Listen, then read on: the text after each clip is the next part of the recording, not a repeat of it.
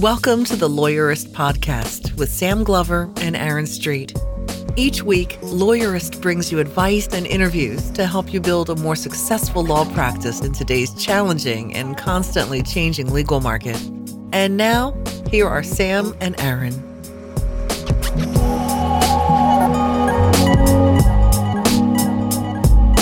Hi, I'm Sam Glover. And I'm Aaron Street, and this is episode 68 of the Lawyerist Podcast, where we talk with Adam Ziegler about the cool and valuable projects he's working on at the Harvard Library Innovation Lab. Today's podcast is sponsored by Smokeball. Turbocharge your small law firm with case management from Smokeball. Watch a 2-minute demo at smokeball.com today. Today's podcast is also sponsored by Xero, beautiful legal accounting, simplified. If you're already using Clio, connect with Xero to get the best of both worlds. Find out more at xero.com/Clio. That's xero.com/Clio. If you enjoy our show, please visit lawyerist.com/podcast and click on support the podcast to help us keep new episodes coming every week. So Aaron, over the last week, there's been a couple of interesting things that have popped up about official law, where it comes from, how it gets funded, but more importantly maybe even is the fact that nobody knows how to redact PDFs. So here's what happened.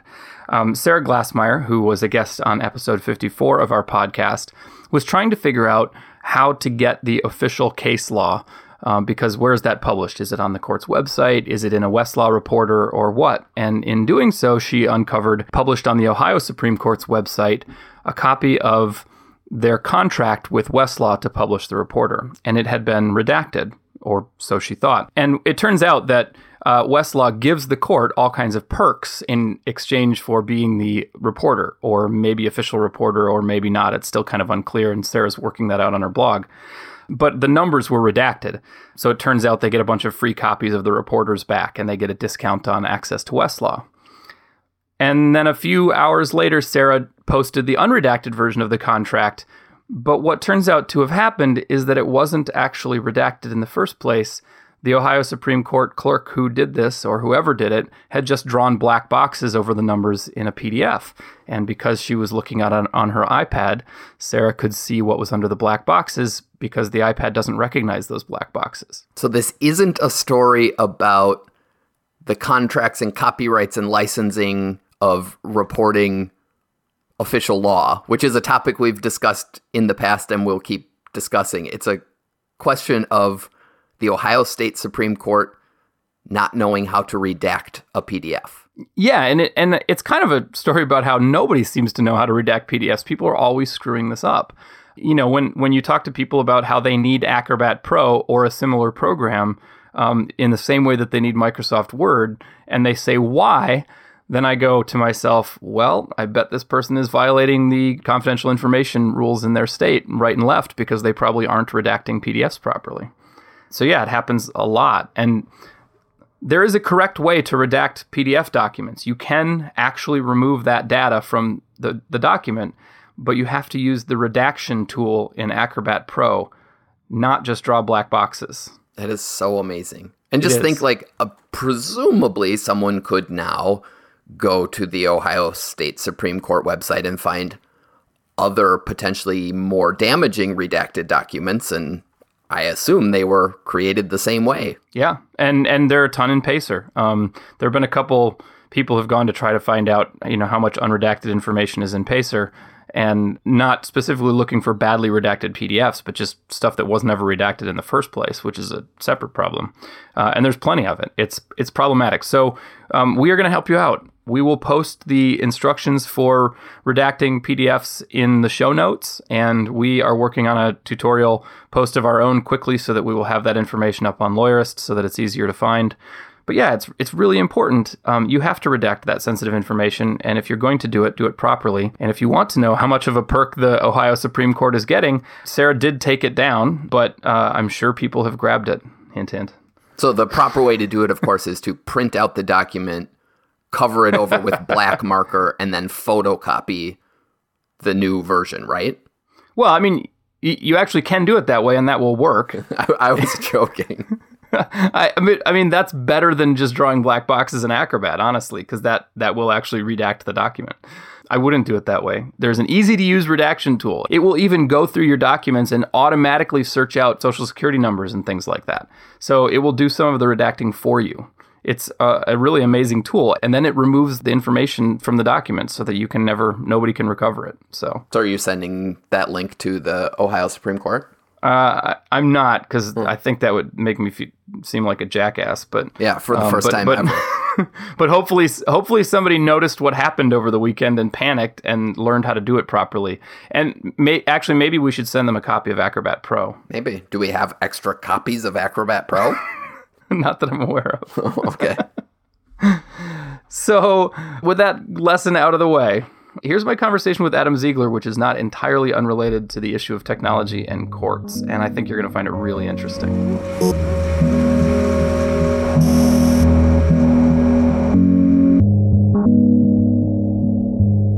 My name's Adam Ziegler. I am currently I manage projects in the Library Innovation Lab, which is part of the Harvard Law School Library.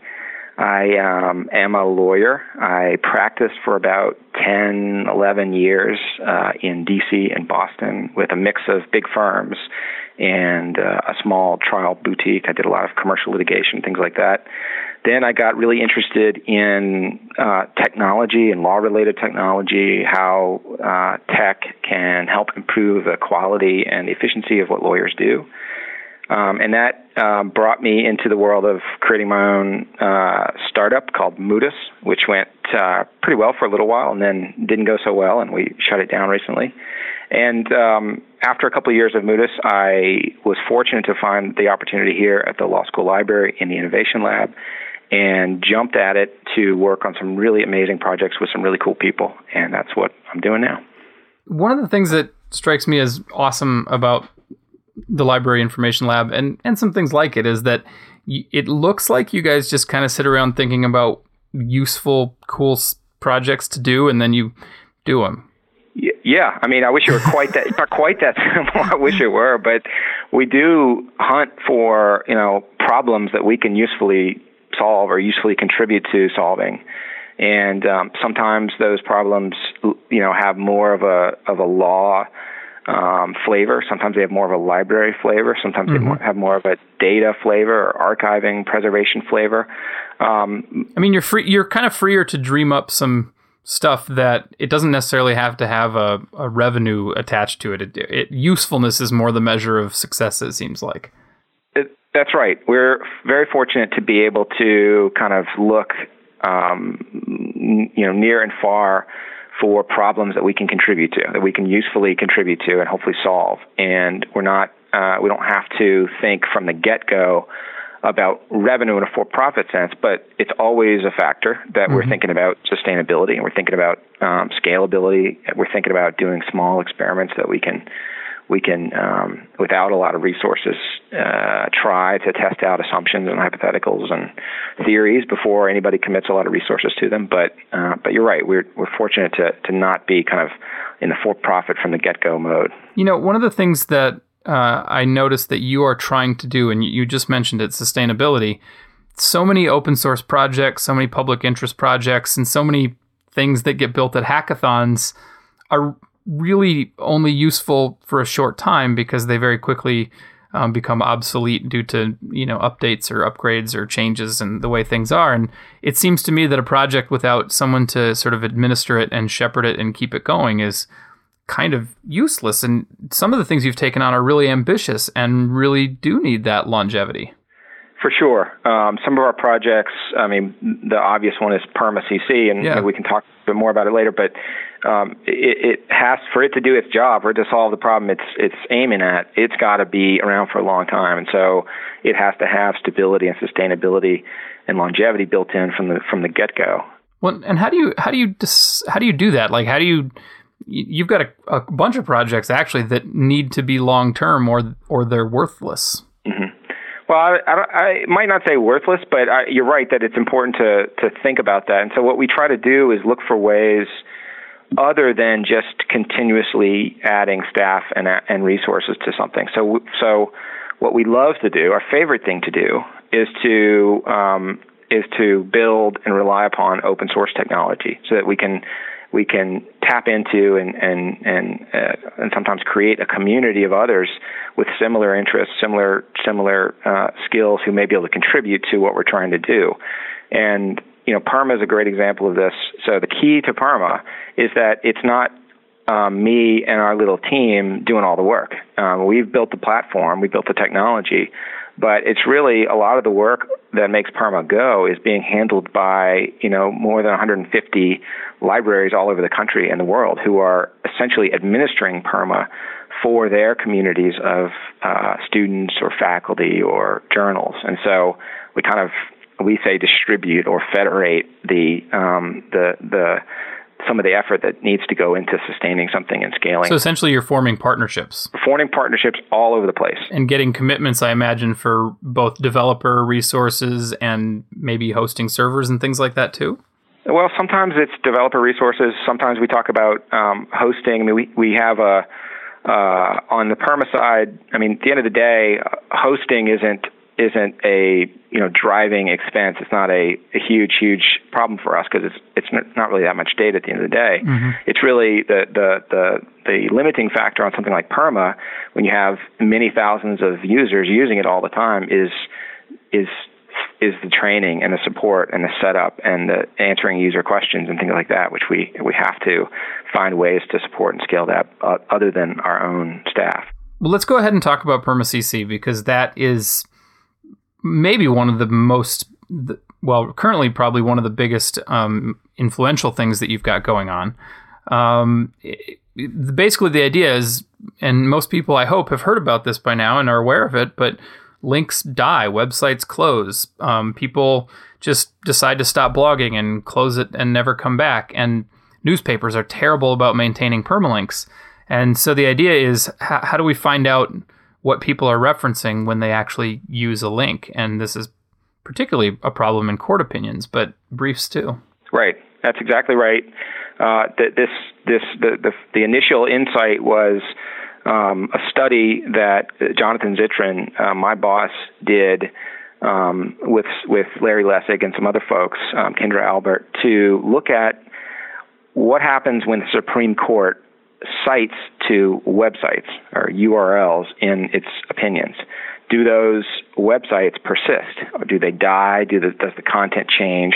Because obviously if you're citing something in the Supreme Court opinion, you want and hope and expect it's going to be available to people reading that opinion many, many, many years down the road. And it turns out that in a very short period of time, we observed that approximately 50% of all the links in Supreme Court opinions had already died, either because they had gone away entirely or because the content had changed in a significant way.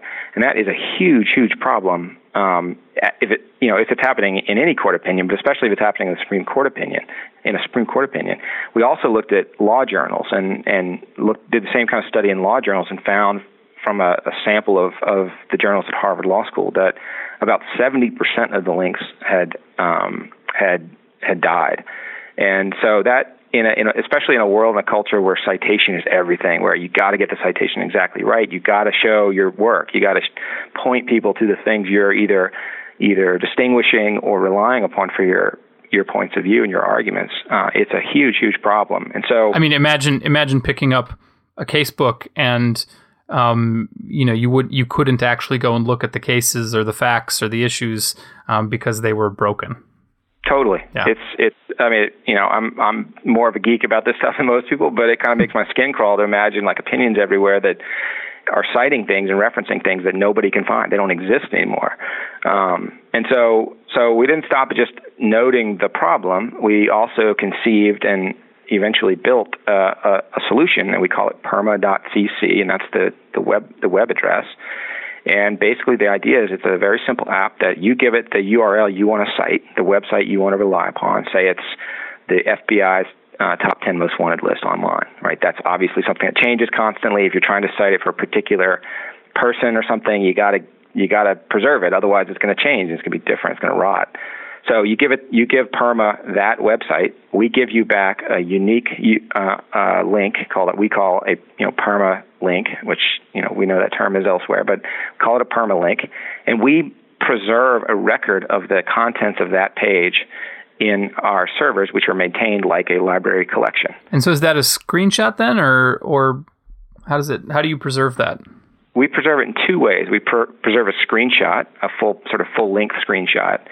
We also preserve all of the assets that comprise the files, the HTML and the CSS and the JavaScript, into something called a work file, which is a dynamic archive that when you visit one of these, you can actually click on the links, you can actually navigate the page and get the interaction that you would get on a live page. And then how deep do you go beyond that? Like, do you get the next level links that are linked from that page as well? We don't. So we get just the stuff that's at the URL that the user gives us. Okay. So if you've got a URL and on that URL on that web page is 10 other links, we wouldn't get those 10 other links. You need to separately and manually grab those as well and archive the permis.cc links somewhere. Right. It's a page-by-page thing. And we talked we've gotten that question from a lot of people. It's a natural question, and we talked a little bit about it, but our focus thus far has been on the thing being cited, the page being cited, the thing on which you would expect a reader of an opinion or a journal article or a brief or what have you to be to find the thing you want them to see. And anybody can use this, right? It's free to sign up. It's free to use. Practitioners can use it if they want to. Exactly. It's totally free to sign up and to use. We have a usage limit for the free accounts. That is, you can have up to 10 links per month for free. And so when you hit 10, you won't be able to create any more permanent links. But at the end of the month, you'll get topped off back to 10. But for journals, for faculty members, for folks who are essentially sponsored and supported by their libraries, there's unlimited usage. And I can see 10 links not being enough if I wanted to actually use it in my legal writing. Is there a way that I can contribute or pay in order to get more links? Not today, but we are working on that. Cool. We actually just received some great news that we got a very substantial grant from IMLS, which is the federal grant-making agency for libraries and museums. And the grant is all about scaling PERMA beyond legal scholarship and court opinions. And part of that is scaling it to practitioners who need more than the 10 per month.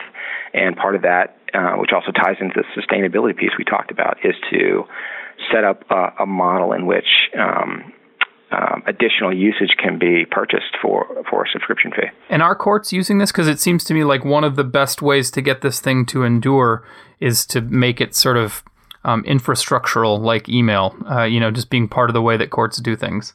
Right. That's our hope. Right now, we've got roughly 10 court systems using it. So these are the Supreme Courts and the Intermediate Appellate Courts in 10 states. I'll highlight a couple of the early ones: Massachusetts, Michigan, Colorado, Maryland, and several others who are using it now in their published opinions. So if you're in those states and you're getting those opinions, you'll see permalinks in those opinions. We've got some other states that are evaluating PERMA. We hope this number will grow. We've got the Law Library of Congress is actively using PERMA now for their work, and have written some cool blog posts about their usage of PERMA. Who do you need to talk to in a court system in order to make that sort of an arrangement? I mean, I know anybody can just use it, but I'm sure judges want sort of a buy-in from their court. Yep. Typically, the right expertise for this lies in either the court's law library or the reporter of decisions office. Those are the reporters of decisions are the ones who typically, depending on the state, but they typically work very closely with the court to ensure that their opinions are published and issued in a way that folks can read them in print or, in some cases, view them online. So typically they're the people who handle site checking. They're the people who handle a lot of the layout and formatting aspects of sort of publishing of court opinions. And so that's a good point of contact, as well as the law library. But oftentimes we have seen judges, independent of their sort of court infrastructure, use PERMA. Clerks use PERMA, and we learn about that usage and make sure that they're on board and using it. And so it can be initiated by anybody who cares about the persistence of the citations. But often it comes through the law libraries of the reporters of decisions. Cool. We're going to take 2 minutes from our sponsors, and when we come back, I want to talk about the Free the Law project, and then a project that you're doing that is just really sounds like an amazing thing. Isn't necessarily related to law practice, but I think people are going to want to know about it. Billable hours are the lifeblood of a successful law practice. Problem is, you still have to bill those hours. Even if your law firm has an accountant, tracking hours, clients, rates, preparing invoices, and collecting on those invoices is time you never get paid for. And writing notes to yourself in court or on the road is inefficient and error-prone. Run your legal practice better with cloud accounting software and see why over 600,000 small businesses love Xero, including Lawyerist. Get a free trial at Xero.com. That's Xero.com. Beautiful accounting software. Wish there was a case management system built just for your area of law? Smokeball comes with over 200 different matter types to support the way you work. Turn case details into documents with automated templates, convert and email PDFs with just a click, and stay on top of every detail and task with workflow tools. Check out Smokeball for your small law firm and never miss a detail again. Watch a 2-minute demo at smokeball.com/lawyerist today. Okay, we're back. And Adam, tell me about the Free the Law project that you're working on. What is it, and what's the idea? So it is an effort to transform Harvard Law School Library's collection of United States state and federal court decisions from print into a machine-readable digital form. Is this like a Harvard version of the Google Book Scanning project? It's a mass digitization project like Google Books. Our focus is court decisions, which are public records. They are the law of the land. So it's a much more narrow focus, but essentially it's a very big mass digitization project where we want to make the law as it exists in the form of court decisions as broadly accessible online as possible. And now, if people don't get what this is all about, I don't know if you remember, but when we had Ed Walters from Fastcase on, he told us that something like 80% of the staff or resources at Fastcase are dedicated to getting the law out of the court system, which, if you can imagine, if Fastcase had 80% back in order to invest in research and development, what kind of amazing things would they be able to do? It's both for public interest, but also just for innovation. It's so hard to innovate when you're stuck, trying to pull all the law out of PDFs or off of paper. Absolutely. Ed's exactly right about that. It restricts and prevents all kinds of innovation. It makes it almost impossible to do lots of really interesting things that require kind of the raw case law data to do them. And I experienced that myself. There's so much that can be done when the public domain law is broadly accessible.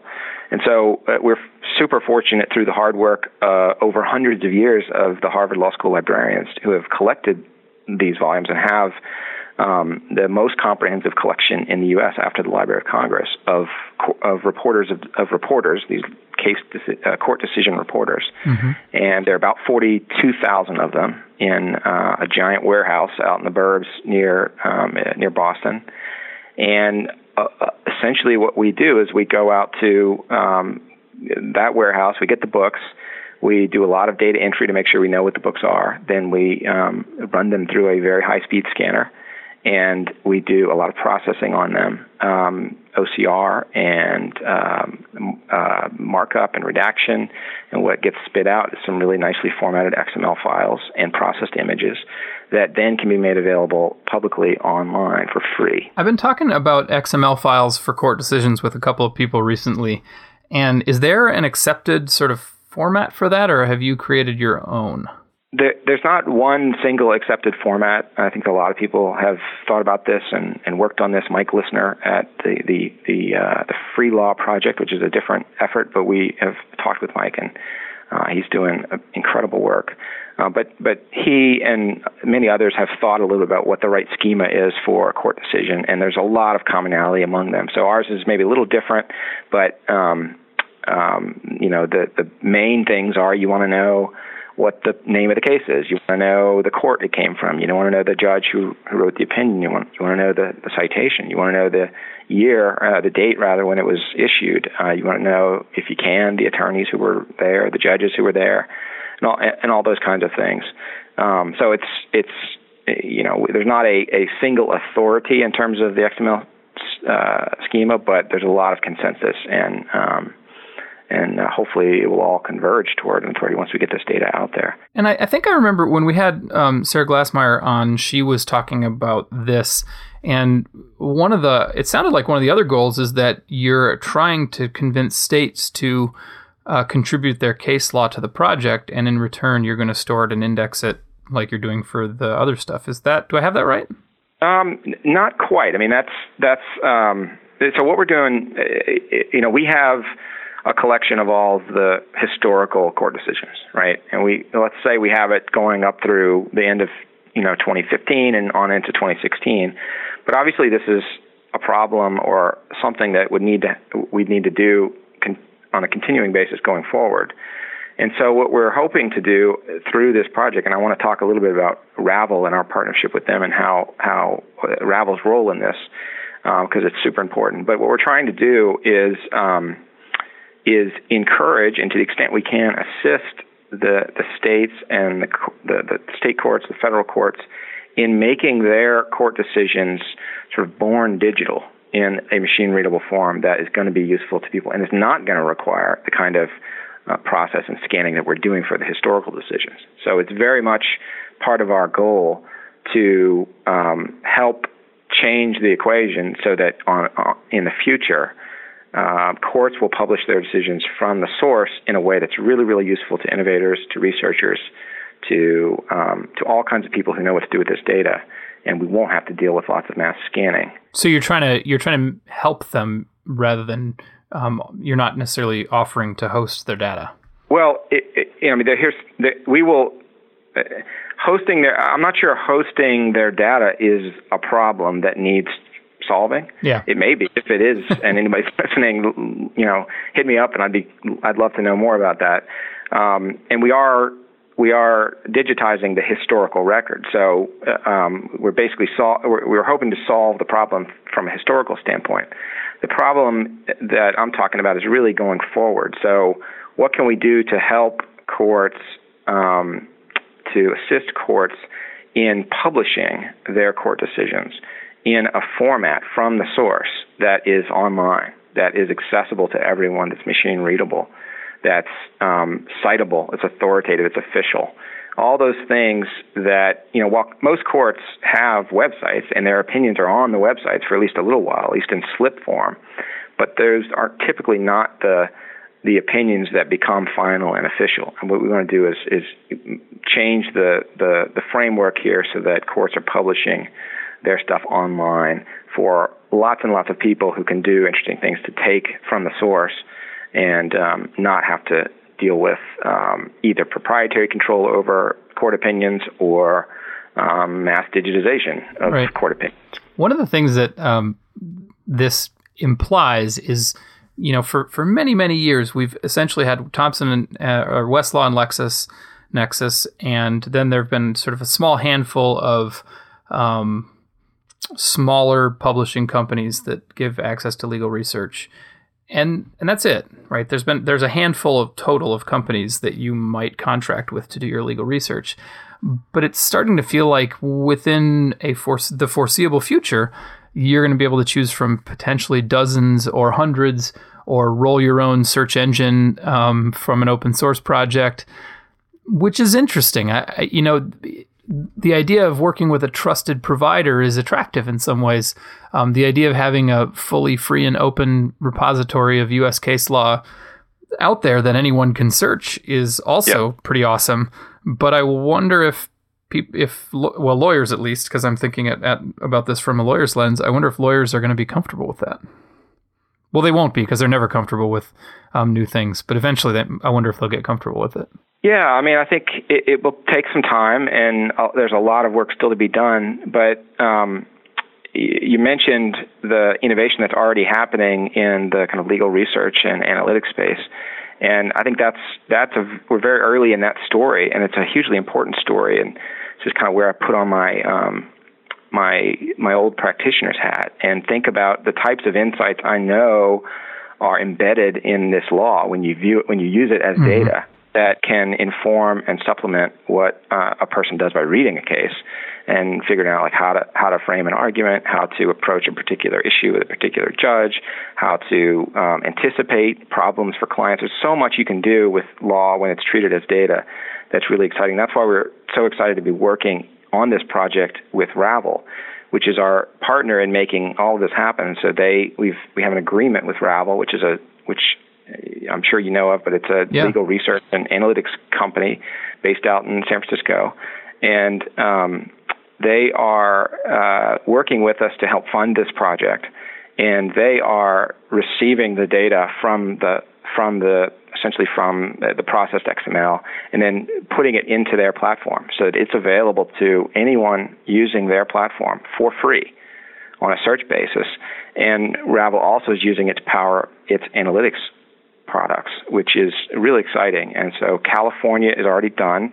The California cases, the entire run of California cases is available through Ravel, as is New York. And we're going to be bringing more jurisdictions online, basically every month as we work through them. Very cool. So it's really an exciting time from my point of view as a lawyer, it's an exciting time to be thinking about getting beyond just reading cases and just doing keyword searches and getting into like, what can I, being the expert in the law, being expert in my client's situation, what can I do to really get some unique insight into what the law tells us about a particular situation? So that gets me really excited as a lawyer. Well, I mean, innovating in any way that requires information about the legal system right now, it feels like driving around with the parking brake on. And between the various projects that are out there that are about freeing the law, it's like pulling the parking brake off and finally being able to use your engine. And the sky's the limit at that point. It'll be interesting. I don't think that's hyperbole. I think there's some amazing things we'll be able to see at that point. So the great thing about it is, we can't anticipate everything that's going to be possible because of this. We can imagine some of the cool things that we're going to be able to do, but we can't. Whatever we think, there's going to be other things we haven't thought of yet that smart developers and smart lawyers and smart librarians are going to come up with when the data's there for them to experiment with and to play around with and to try and to access. And so that's another part of this that we're super excited about.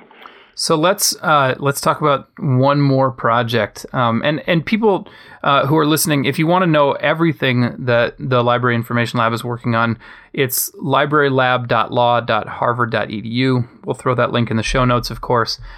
There's a list of all the projects, and there's also a list of sketches, which is things that might eventually become projects. And it's kind of exciting to look through there and just see how creative the people at the Information Lab are and the sorts of directions they're going. So Adam, one last thing. Tell me about the Nuremberg Project. All right. So the Nuremberg Project is an effort to make available online this amazing collection of original records the Harvard Law Library has from the Nuremberg war crimes tribunals. So we have hundreds and hundreds of boxes of evidence files and transcripts and pleadings and attorney documentation and all kinds of stuff that was key to the prosecution of these trials. And we're digitizing it all and making it available online eventually for researchers and scholars and law students and historians to be aware of, to study, to get to know. And it's about 1 million documents. I think there are 13 trials overall. They all have transcripts. Ultimately, we hope to link the transcripts together with the evidence files. And most lawyers, whatever their vintage, have a sense of this event as a really seminal moment in, war crimes litigation, as well as just an important historical thing. And obviously, the context, it doesn't get any bigger than that. So it's really exciting to us to be able to use our equipment, like the high-speed scanner, to scan these materials. And by the way, these materials, unlike some of the court decisions. These are original materials that are brittle, they're fading, they have to be preserved. Will I be able to look at the original materials once you're done with this project? Well, what you'll be able to see online are very good images of the original materials. Right, we still have the original materials, but all the images are going to be available online. And so right now we have an older web presence that only includes a small portion of the actual collection.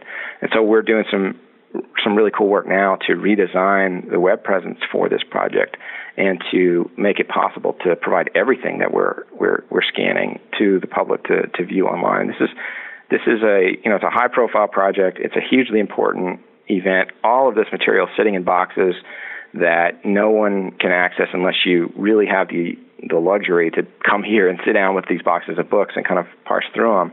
And it's really exciting to be watching our team, led primarily by Steve Chapman and Paul Deschner,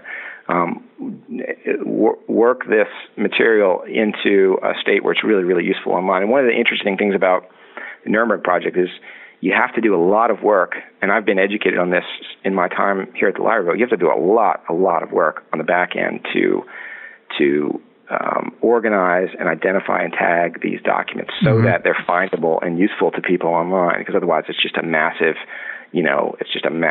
undifferentiated mess of PDF files. So we're really excited about that project, and hope to we'll probably have to go out and get some funding to see it all the way through, but we're really excited about the progress on that one as well. One of the things that gets me excited about technology is the ability to experience things that we know about in a different, new way where we get to actually learn it. I've mentioned a bunch of times two of my favorite apps for the iPad are The Wasteland and a new app called Heuristic Shakespeare, where similarly it's not obviously not similar to the Nuremberg trials, but it's similar in the sense of having a much talked about, famous, annotated thing. And then they're presented so that you can listen to an actor or even the original poet reading it while you look at the text, and you can touch on words and bring up annotations. You can go and look at the original edition with the poet's or the playwright's scribbles on it. It's really an amazing way to experience these things. And like with the Nuremberg trials, I feel like I know about them, but I don't know much detail. And I certainly wouldn't have never experienced it in such an immersive way where I essentially have a study library at my fingertips. And if you aren't building that directly, it sounds like this is sort of the foundation for what could be something like that. And that's just such an amazing thing that we or our kids or whatever may be able to learn about these important events in a much more real way than I did. Yeah, totally agree. It's funny because we're in the midst of running a call for fellows. We're doing a summer fellowship in our innovation lab this summer, and we're getting some amazing interest in applicants. We were interviewing someone yesterday who was talking about exactly that, saying the difference between understanding that there was a historical event and actually being able to immerse yourself in the documents, the artifacts of it, and to read what people were saying and writing at the time as they were working through this history. It's a huge difference, and it makes all the difference in helping people really understand what it was about. But first, you need the body of information that you can build that thing out of. So right, exactly. So we're excited about that one. Well, Adam, thank you so much for being with us today and telling us about the information lab and the stuff you're working on. It's really cool stuff, and if people want to know more about it, like I said, it's librarylab.law.harvard.edu, and we'll include that in the notes. Thanks so much, Adam. Awesome. Thanks, Sam.